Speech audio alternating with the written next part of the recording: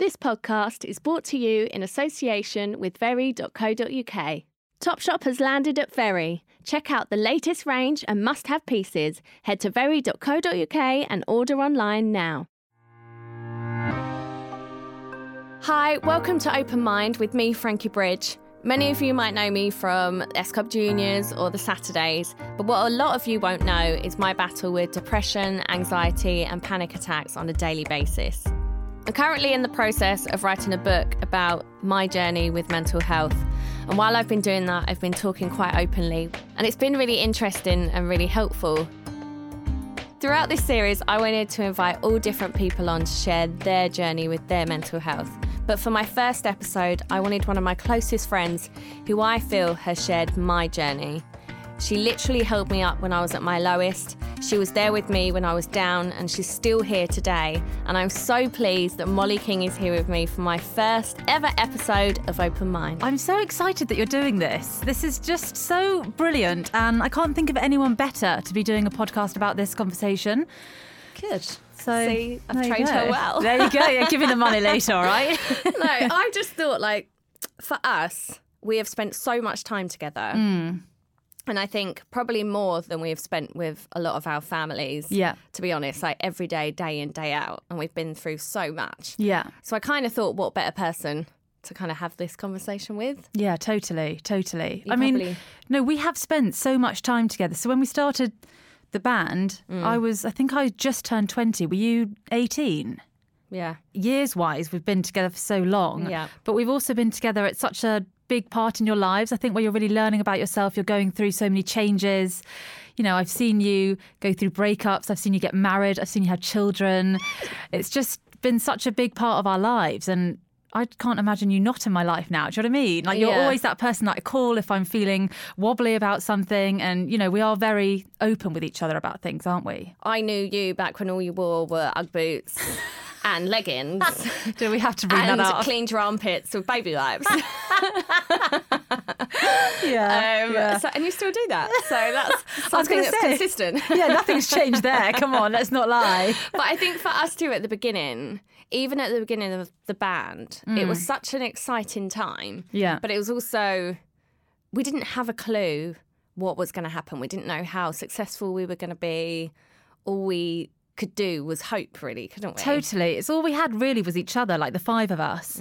And we didn't know, like you say, we didn't know whether it was going to flop. We didn't know whether it was going to succeed. And we kind of just had to cling on to each other. And I think that we found out very early on that although we're quite different personalities, we have so many similarities as well. Yeah. And I think that we probably at the start bonded over how sort of open and honest we are, but also our insecurities. I think right at the start of the band, we were quite honest about oh gosh, we feel a little bit like we've got the imposter syndrome being in this band, but we both wanted to be there so much. The whole way through, didn't we? It was something we both always wanted. And although I had even previously been in a pop group as a child, you'd made it really far in a band in X Factor. So it wasn't like it was the first thing we'd ever done. I love that you compare my band with my friends to the S Club Juniors. Let's not even go there, shall we? I remember in the Saturdays auditions and I met you in the toilet and I was like, that girl's been in S Club Juniors. And I knew all the words to the S Club Juniors albums. And there was me having been in a band with my friends for 2 years. But thank you. I like that you compare those two bands. Yeah, exactly. I think we're both always been insecure, self-deprecating, and we kind of both know how to pick each other up. You're quite positive, although you are. Yeah, I feel like I've got the two extremes, haven't I? Yeah. I remember at the start you called me Miss Disney or something because you were like, God, Mole, you just see everything in such a movie way. Yeah, and I was like, oh, I want to do this and do this. And I kind of had that outlook on everything. But I think that I've got the two extremes of either being like that or just being really hard on myself and a very anxious person. Yeah. But I think it actually took me a while to see the sort of everything that you were going through. Because I know that you were quite good at sort of hiding everything that you were going through. And it wasn't until a good few years in the band that I saw sort of the extent of everything. Yeah. When was the first time you think that maybe, I know it's hard for you to remember that you feel like you maybe noticed that I wasn't dealing well with something. I mean, this photo that I'm looking at here, where we're walking, I think we were walking to stage here, weren't we? Yeah, I can't remember if it's to or from. We were basically, it's a picture I posted on Instagram and it seemed to get a really big reaction. And it's of me and Mollie in our costumes, tiny little dresses, walking to or from a gig in Ireland. And Mollie has got her arm around me. And I posted this picture because to anybody else, it just looks like two best friends walking along, happy as Larry. And actually, Mollie was pretty much physically holding me up because I'd had a real meltdown that day. Yeah. And I was really surprised when you said that you remembered that. I remember that day really clearly because I know that you had spoken to me before that about how you had these sort of moments of feeling really down. And I remember you saying that you'd come home from work and you'd get into bed and you'd shut the curtains and you wouldn't get out of bed and you just felt like you didn't have any energy to do anything once you got home. And I remember just feeling so sad hearing that because it was very different to the person that I was spending every day with at work. Yeah. And then that day of the gig, I know that we were staying in a hotel and I'd come into your room. It was next door to mine. And I don't think I'd said to you, I'm coming in. No, and that would be weird.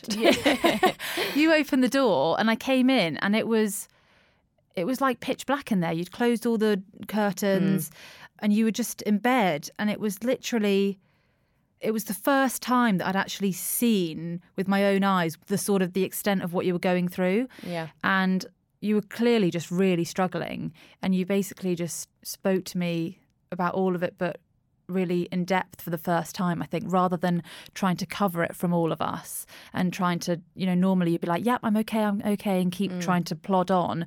But this time you're actually like, I can't cope anymore and this is what I'm like all the time. And I just remember being so shocked and feeling so helpless because I didn't know how I could help you other than to sit and talk to you and try and like pick you up in any way I could. But for me, it was the first time of actually experiencing somebody in this situation and I just didn't know what to do. And then I remember you getting on stage that night and just looking over at you and thinking, oh my God, the fact that you have been feeling like this all day and then you can get up on stage and just completely like put on this performance and get into this character of, yeah, I'm great, I'm loving my life here. And I just had so much respect for you, just thinking, wow, I know what you're going through. And the fact that you're up here and you're still, putting on a show, I just had this whole new sort of level of respect, I guess. And I just thought, wow, you are incredible for carrying on when you're actually feeling like this. I feel like with me, for considering we're so close and we spent so much time together, I think it's a prime example of how good people are at hiding their true feelings. Definitely. And how did you feel when you found out that this had been going on for so long? I think the first emotion I felt was that I felt so sad for you and I felt sad that you were going through this every single day and that you hadn't been able to speak about it or felt that you could speak about it. And then obviously part of me felt like, God, Mollie, you've been a terrible friend here. You haven't picked up on any of the signs.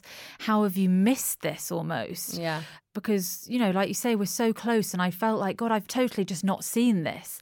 But I think that from speaking to people about this, I think that quite often when people are suffering from depression, you do get very good at actually hiding it and just carrying on with life. And so it is hard for sort of friends and family to sort of detect any signs because they're often not very obvious. No, I think a lot of people feel guilt in not realising. Totally, that guilt of not picking up on the signs earlier. Yeah, and sometimes it can be too late for some people. And I think I would hate anyone to feel that burden because it's just not true. Because we are good at hiding it. It's like an addict. They can go for years without anyone knowing. Yeah. And it wasn't that I didn't feel like I could talk to you. I just didn't want to. Yeah. It was something I was ashamed about and so good at hiding. Yeah. And probably didn't really want to acknowledge at the time. Yeah, I think, that's definitely a part of it as well. I think for friends and family, it is exactly that. You do feel that guilt of, gosh, I should have picked up on the signs earlier. Is there more that I could have been doing or can be doing now to help this person? But I do just think that the biggest thing around all of it is to just try and speak, just try and be open and honest. And, even when you and I spoke about it, when you said to me what you were going through, hopefully you'll have felt, okay, this is a bit of a problem shared, it's a problem halved almost, because at least you can talk to me about it. And, you know, I'm not going to have any of the solutions for you. But just by being able to say to me, God, Mol, I'm having a terrible day today, then I'm more aware of it and I can sort of look out for it and hopefully, you know, like put an arm around you and just tell you that I'm there and I can look after you in any way I can, really. And I think that actually you've hit the nail on the head. Like, there is no solution. And I think that's often what we want to do as humans. We want to fix things and we want to solve it. Yeah. And actually, I think a lot of the time when someone's speaking out about depression or anxiety, they're not looking for you to solve it. They're not looking for you to fix it, because that's impossible. The only person that can do that is the person that's suffering. Yeah. And I think that's what people need to know. Just by having awareness and having knowledge, that is enough. And just being a good friend and being there to listen, that's all you can do. Was there a moment for you when you thought, okay, this is more than just worries that I'm having or a bit of anxiety? Was there a moment where you thought, okay, this is actually something that I'm living with all the time and that I need to get help for? Can you remember that gig quite near the beginning? We were doing like nightclub gigs and universities and stuff. Yeah. And we were all really tired. And I remember in a rehearsal once, we all clubbed together and I was like, we can't face doing this show tonight. Can you remember that? It was when we had the first manager. Okay, right. And we all kind of sat together and there were a few tears or whatever. Everyone was really tired and we just said, like, look, we can't do it. We're tired. We need to call it now. We need a day off. We need a day off, yeah. And she was like, the only way you can do that is by getting a letter from a doctor to say that you medically can't do it. So it was like next day off, we all went to the GP and everyone was in there like, yeah, I'm really tired, whatever. And I remember just sitting there and just breaking down and just crying. And he was like, I think this is more than tiredness. I think you should go to a therapist. And I'm sure I spoke to you about it afterwards and was like, I'm not crazy though, so I don't understand why they're sending me there. Yeah, no, that's not like, that's what crazy people do. Like, that's just not, like, I'm just tired. So I think that was when I was in denial. And then I think around that time, like you said, when I said to you that I was just going home and just getting in bed. And I remember that was a turning point for me, because at that point I'd been having therapy and was kind of like, I don't want medication. There's nothing wrong. I just need to like talk it out. Yeah. And actually there was a point where I was like, I'm going home, I'm working and I'm life of the party at work. Yeah. And then I was getting home, hi to the boyfriend, get straight in bed, don't eat dinner, just sleep and cry myself to sleep. Yeah. And I think that was when I was like, okay, maybe I need to try something else. This isn't really working. How long do you think you put it off for? Oh, God, I'm so bad with time frames. Yeah. I only remember like the big moments, but I think it was a good few months. I did a lot of therapy every week, because I remember in the end, in our schedule, I had to make them carve out time for me to go once a week. Yeah. And that was a big thing at that time, because our schedules were so jam-packed. Yeah. It was like, no, I need you to do this. And they did do it, to be fair. Yeah, they did, yeah. Even that shows you that we were just so busy that there wasn't really much time. And it just seems, I mean, you know, if you've been poorly before in the band, it's so hard to say, actually, you know what, I can't do it today.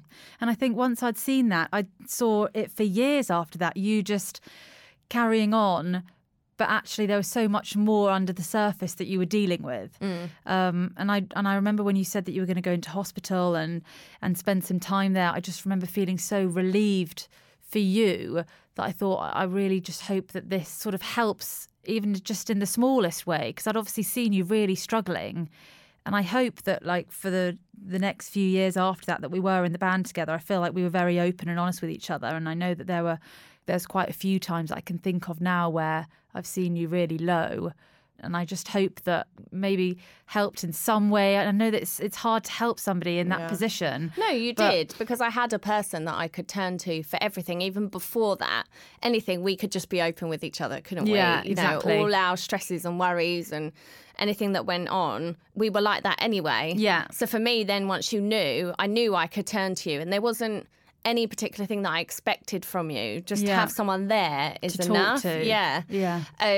And we used to laugh a lot still. Like, all the time. And you always had a problem that I had to solve, which always made me feel better. How long have you got? I've got a list of them here. I know. Yeah. And I think because you were quite an anxious person at times, you did have some more understanding than I think you thought you did. Yeah. Yeah. I think that I because I am quite hard on myself and I do have a lot of anxiety, I think I could understand that side of it. I would love to be one of those people who doesn't care. You know, those people that are just so like, they've got loads of confidence. They don't care what other people think. And they're just like, yes, this is me. And I would love to be that person. And sometimes I think, right, come on, Mole, you're going to be that person. Doesn't matter what people think. Just do your own thing. But there's always that like niggling voice in the back that's like, oh God, but what if you say this and somebody then thinks you're a terrible person, or you do this? And I think I'll always have that. But I think that I need to try and be like, no, Mole, you know that's that other voice talking to you. For me, a big thing is to try and just distract myself and not let my mind go into these sort of catastrophizing moments. Yeah. Do you think some of that comes from being someone that was so busy every day, all day, to then now you are busy, but you know, being in a band, you are busy pretty much 24/7, 365 days of the year, let's be honest. Unless you're sick, unless it's Christmas Day, that's pretty much it. And I just think, sometimes I think a lot of mine comes from that, is where I've spent so many years not really having the time to think about it. Yeah. And I think when I first met you, you would have been the last person that I would ever have thought that would suffer from low mood or anxiety. Like, I knew you worried about things, but I never thought it would be a real problem for you. Yes. Because of your personality. Yeah, I know. I think because I do try and always look at things like in the best way possible. I do really try to, you know, be so positive. But yeah, maybe it is that. I mean, I haven't really thought about that, but maybe it is just because there's more time to actually sit down and think about things now. And, you know, I'm such an overthinker. And you're a what-ifer like me. Totally, totally. What if? That's it. And maybe that is it. Maybe my thoughts just get carried away with themselves. But, yeah, I do need somebody sometimes to just shake me and be like, you're being ridiculous now, Molly. Come on, let's get down to the facts here.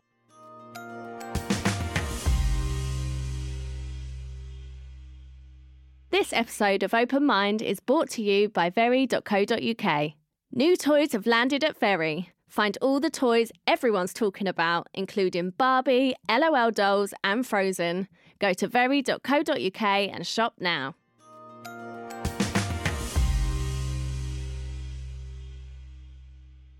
I was as well shocked with you when you did Strictly, because I knew that was a big thing for you, like breaking out on your own. Because I feel like when I did it, it was scary. And it was the first thing I did straight after the Saturdays. Yes. But we'd literally come out of a tour. Everything was still kind of in full swing. We were still quite busy. So I didn't really have that much time to think about it. Yes. And I was Frank, kind of in... What? And the big difference is that you can dance and that I can't dance. Yes, you can.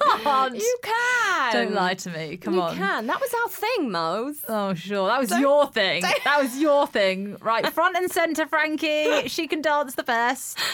Oh, that's why I was a bit of a surprise that I went on Strictly. That's not what I said. You said that yourself. But yeah, that was... It was a bit of a surprise to me as well. Like, I'd always known that I'd wanted to do it, but I always was so scared to do it. I think I remember when I did it, you would always be like, oh, show me like a little move. Oh, yes. Can I come and watch it? And I remember Kevin come away with us for a show. Yeah. I can't even remember where we went, somewhere abroad. And I like turned around, turned my eye for a split second, and you'd got in there with my partner and you were prancing around with him. I was like, Kevin, teach me something. Teach me something. Yeah. He was like, God, this girl is way too keen. Yeah, I know. I think because I'd come to watch you quite a few weeks at Strictly, and I remember just thinking, gosh, you're so brave. You're so brave to do this. And I'd hear them say like Frankie Bridge dancing the Paso Doblin, and I'd be so nervous watching you. And I always remember thinking, God, I'd love to do this, but I couldn't do it with the amount of viewers that Strictly gets, like millions. Yeah. And then I just, you know, I signed up for it because I thought, right, come on, Mol, just do this, just be brave and just do it. But I just feel like you embraced it, and that's what I think is funny. Because you managed to be successful, people assume that there's no anxiety there or anything. Or for me, like with the depression and stuff, I think people find that hard to understand, that you can manage to have a full life and still suffer and But it's weird. It's almost like you want to test yourself. It's like, no, I am going to say yes to this, even though I am terrified. Because if I don't, that comes with its own issues as well of regret and... Oh, absolutely. I mean, I think that if it was somebody else saying to me, okay, I really want to do Strictly, but I'm so nervous, I would be like, you've got to do this. And I'd be so sad if I thought that somebody was saying no to it just because of nerves. And I sort of had to take that on myself and be like, this is a once in a lifetime opportunity. So many people would love to do Strictly. And the fact that the opportunity is there, and what, am I going to let the nerves get the better of me? I was like, no, I've got to do this. And I think the biggest thing that I loved about that, and the same thing with the Saturdays, was that part of actually like being in a team with somebody. Yeah. I love that feeling of like, okay, we're in this together and we're going to work towards a goal together. And I think that's probably why I felt so lost coming out of the band, because it was suddenly like, okay, you're on your own here. And I was just like, whoa, I don't want to be on my own here. I love being in the band. Yeah. And with Strictly, I loved having that partnership where the two of you can think, right, we're in this together and let's just put everything into this. Don't you think as well now, when I did Strictly, social media still wasn't that big. Yeah. Like, I remember when we started the Saturdays, we had to just sign on to forums. Yeah, we had the Saturdays forum. And chat to fans that way. Yeah. And I remember like a couple of negative things here and there, but it was never that bad, I don't think. Yeah. It was, I think, because fans had to take their time out to sign up and set up an account and this, that, the other. Yes. And when I was on Strictly, even still, Instagram and stuff wasn't that big. Yeah. And for you, you know, it's not as big as it is now because it wasn't that long ago. Do you think social media, do you find it harder in our job having to deal with that as well? Do you think that affects you, or do you think you've kind of moved past that now? No, it definitely does. And I think with Strictly, because it's a completely new adventure, people are going to form an opinion on you very quickly as to whether they like you or don't like you. And I think that is quite hard to deal with. And I know that on Strictly, often I wouldn't look at a lot of the comments because I know what I'm like, and I know if I see the negative ones, I'll believe the negative ones. I won't believe any of the positive ones, but those negative ones, they'll just sit with me for days. And I just thought, you know what, I'm hard enough on myself already. And a lot of the scores that I was getting, probably getting about like 6s for most of my dances. And I thought, that's what I need to focus on here, not what somebody's comment says who's trying to tear me down. But I think that even now I've learned to try and, with social media, I won't go on it after a certain time in the evening. Because I think if I get into bed and I go on it, I mean, don't get me wrong, every now and then I will find myself scrolling.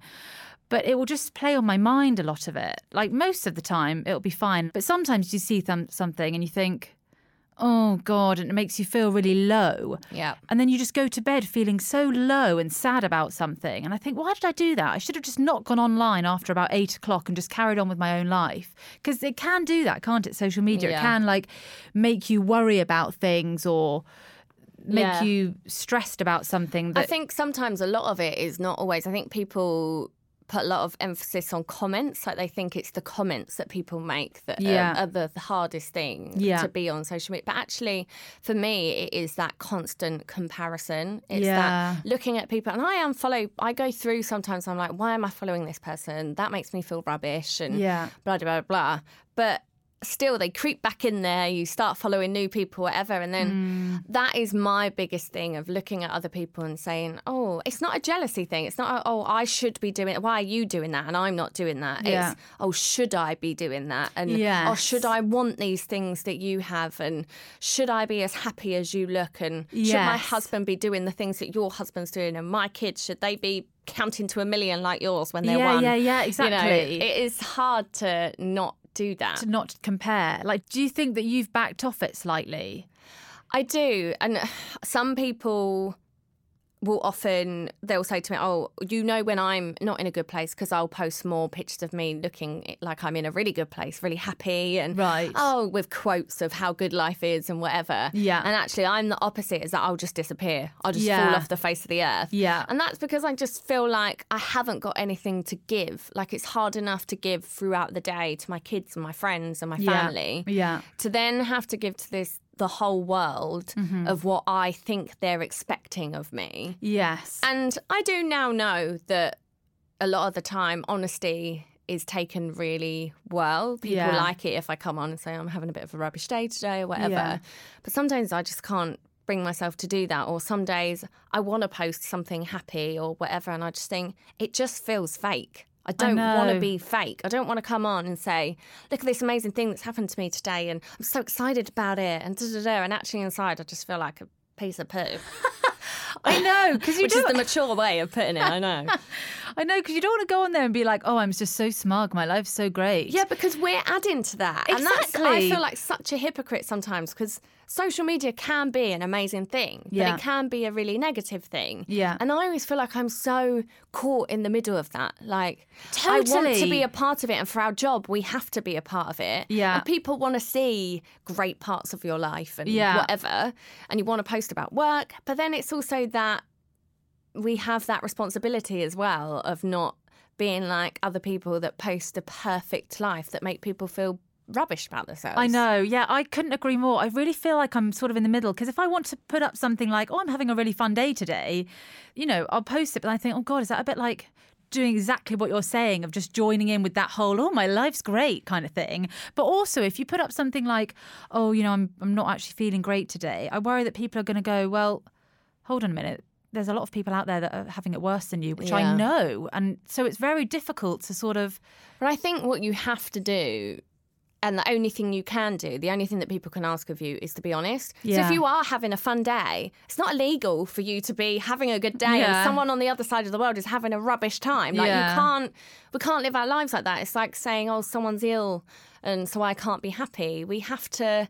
Yeah. You have to live your life. But I think if you are genuinely having a rubbish day, we have that responsibility to be like, yeah, okay, today's not as good. But if you're having a great one, go for it. Yeah. I think we have to try not to overthink that, maybe. Yeah. You mentioned around the time when I went into hospital. And I think for me, like, obviously being the person that went into hospital, I wasn't around to see how that affected you guys, the girls. And I mean, you all picked up the pieces and just carried on, which was amazing. I remember at the time, obviously I wanted you guys to carry on and you had to, but there was also a part of me that was a bit like, oh God, like it really works without me. Like it was a really weird feeling of being like, obviously I want you to carry on and the band has to go on, the show must go on. But you want to feel missed. Yeah, you're like, oh wow, like that interview, that Radio 1 Live Lounge was amazing. God, they've never sounded better. Yeah, and it's really weird. No, of course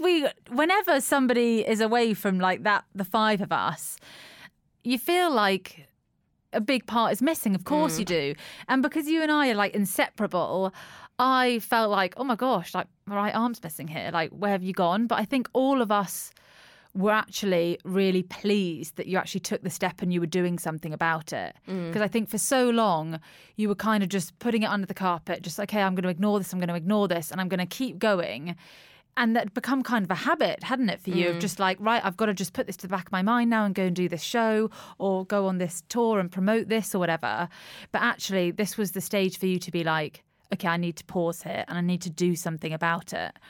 I remember when being in hospital, I think I was technically supposed to be in hospital for 3 months. Yeah. And then we had that tour. I can't remember what tour it was. So like, what was it called? All Fired Up. All Fired Up tour. And like insurance-wise, at the time, our insurance didn't cover mental health. So if I didn't do it, we'd basically lose loads of money. Yeah. Apart from that, I obviously really wanted to do it because we loved touring, didn't we? Yeah, And I wouldn't have ever missed it for the world. And so I remember coming out of hospital, and I remember one time coming out to do a gig, and like we did the sound check, and then we come upstairs, and I just had this massive panic attack. I don't know, can you remember it or not? I do remember this, and I remember just having this panic attack. And it was like on the side of the stage almost. Yeah, and all you girls just kind of looking at me, and I was like, "Oh God, they've not actually seen this." No, exactly. And that must have been really weird for you. Yeah, it was. I remember that really clearly, and I remember when you had a panic attack in LA before we were doing a gig there, and it's just so sad to see somebody going through that because you were obviously really struggling. Yeah. So much more than any of us could have ever known because you were so good at just carrying Hiding on. it. Yeah. I mean, do you think that when you look back to even like the S Club Juniors, do you think that even at that age, because what were you, like 11 or 12? 12, yeah. Do you think even then you had moments of this sort of creeping in? I think I did, yeah, from a really young age. It's funny though, while I was doing S Club Juniors, before S Club Juniors, I was anxious. Yeah. During, not so much until the end. And I think it was when I was starting to realise that I was getting older and things were going to change and, you know, what was next. All my friends were going to uni and I was kind of in limbo a bit. And I think that's when I remember it kind of returning. Again, it's that like not knowing what I'm going to do next. Who am I now? I think I lost myself a bit after S Club Juniors because I'd gone again from working every day, someone telling me what to do all the time, to I remember being signed on my own as a solo artist and them just saying, oh, like, so what music do you like? And not even knowing what music I liked. Well, you were so young, weren't you? You were only like 15 or something. Going shopping, not knowing what clothes I liked or anything. It was it was such an odd feeling. And I remember Simon Fuller saying to me, go away for a year and figure yourself out and come back and let me know. And even that, I never went back because I was like, I still don't know. Did you know, though, that you wanted to still be in music? Like when you heard about this new band that Polydor were putting together, because you got a call from the label, didn't you? Saying we're doing a new band. I was in Zante, living it up with my friend and living the dream. It was horrendous. And that was a bit of a realisation for me that, oh, okay, so this is what people do. Okay, people go out and do this because I'd come from such a sheltered life. I think, it was scary. I was scared to go into another band. Yeah. But I didn't have any other options. It wasn't like I was, I was working in a bar and I was working in a shop. And I for a while, I thought about going to uni and then I was like, no, I still want to do music. So when I got that call, I was like, oh, it's for a girl band. I was a bit like, oh, I don't know about that. Who am I going to be lumbered with? Yeah. Hey. And here she is. And I was scared, but I was like, of course, it's what I love. Yeah. And it just kind of happened. Yeah. It was weird. I remember coming out of the meeting and my two best friends had travelled up with me. And I was like, yeah, I think I'm in a girl band. And they were like, God. What, you think or you know? And I was like, I don't really know. I kind of said yes. I don't even know if I really want to do it. And I think, it's weird. My anxiety when I was younger just kind of came in and out. Yeah. And it wasn't until, it really came to a head in the Saturdays. And I think that is mainly down to me just pushing everything aside and becoming who I thought everyone thought. Who I thought everyone wanted me to be, because in a pop group, people just want to see you happy. They want you're there to make other people feel good, for them to have a good time. Yeah. And I just thought no one's interested in the fact that I feel rubbish sometimes, or that sometimes I cry myself to sleep, or you feel almost like you're not allowed to. Yeah, and you're not allowed an opinion, sad. Are you? Yeah. Really, you have to be so neutral, and I think. When I did first speak out, it was really early on and people hadn't really done that then. Yeah. And even after that, I did it. And then it was like, I pulled back again. Don't talk about medication. Don't talk about panic attacks. Don't talk about suicidal thoughts. You can't, that's not your job. So it was like I explained myself and then was like, no, don't talk about that. Because I didn't want to be the poster girl for like depression. Whereas now I'm like, bring it on. I feel bad a little bit when I say that I have a lot of anxiety because I think, okay, I shouldn't. I'm in a really fortunate position and I'm very lucky. And I feel a bit like, I shouldn't really say that because I'm very lucky. But, oh, God, I still have this thing that's in the back of my head saying to me like, oh, Mollie, you're terrible at this. Or, Mollie, you're so lucky to be in this. Or that imposter syndrome of, God, you shouldn't be in this position that you're in. Yeah. So it is a bit of a battle, isn't it? A bit of an ongoing battle. Yeah. So what do you do on like a general, maybe day-to-day basis of well-being, of keeping you on a good level? Okay, well, what I've tried to start doing is writing these gratitude lists. So you know where you write like at the start of the day, or some people do it before bed. Do you at the top, is it always, I'm really grateful for Frankie Bridge? Oh, number one, Frankie Bridge in my life. That's it. Standard. And at the end, full stop. I mean, after that, then I might write other things. Yeah. But just try and write just 3 things that you're really grateful for. Because I think sometimes you can wake up and I can be so overwhelmed about, the things that I've got on that day or feeling nervous about something that actually you don't take time to just sit there and think, God, there's so many great things going on here, that I want to actually just sit and think about those for a second before I worry about other things or before I get ready for the day and things start moving at 100 miles an hour. So I've started to write those gratitude lists. I've become more aware of the things that I do that make me feel better, whether it's small things like taking my dog Alfie out for a walk or going to the gym or just going around to my sister's. I'm just really trying to like tap into the things that make me happy. And often, I know this sounds a bit like a cliche, but often it is just the smallest things rather than trying to do something extravagant or expensive or anything wild like that. It's just stuff like going around to mum's for a cup of tea or coming over to yours and eating all the pom bears or do you know what I mean? Just those small things. I mean, what are they for you if you've got a day off that you think, or just an everyday thing that you think, these are the things that are keeping me going? Yeah, I think for me, obviously, it is like you say, it's the obvious things like trying to keep up going to the gym and seeing friends and stuff like that. I think for me with kids, it's sometimes harder. Yeah. But for me, my new thing is learning to say no. Okay. So I'm a bit of a people pleaser and I spend a lot of my time doing things that I don't actually really want to do and go into things that actually make me feel really rubbish about myself. Yeah. And I spend a week on the lead up feeling anxious about it and dreading it. And okay, 9 times out of 10, these things are fine once I'm there. Yeah. And sometimes you have to force yourself to do them. But actually, sometimes I'm like, what am I going to gain from this? Obviously, it's not about being selfish. You know, if there's something a wedding or someone's birthday or something, I'm not going to not go if it means a lot to someone else because that makes me feel good. Yeah. But it's things that are not that important and actually someone else gains a lot more out of than I do. Maybe on a work level or something, not an emotional level. But Wayne has said to me for years, you need to learn to say no, and that's kind of my new thing. Yeah, definitely. It's hard, but I'm getting there. That is a good one. I say no to the boys all the time, so it should be easy. I'm going to invite you around to mine next week. You're going to say no. I'll say, I get it. It's fine. I'll stop calling, all right? I'll stop texting. Busy. Thanks again to Mollie for coming on and talking so openly about everything. And don't forget, if you're struggling with any of the issues we've discussed and want to talk to someone about how you're feeling, you can go to the Mind website at mind.org.uk. I'll be back next week with more Open Mind. I hope you have an amazing week. Thanks so much for listening. This episode of Open Mind, the podcast, was sponsored by very.co.uk.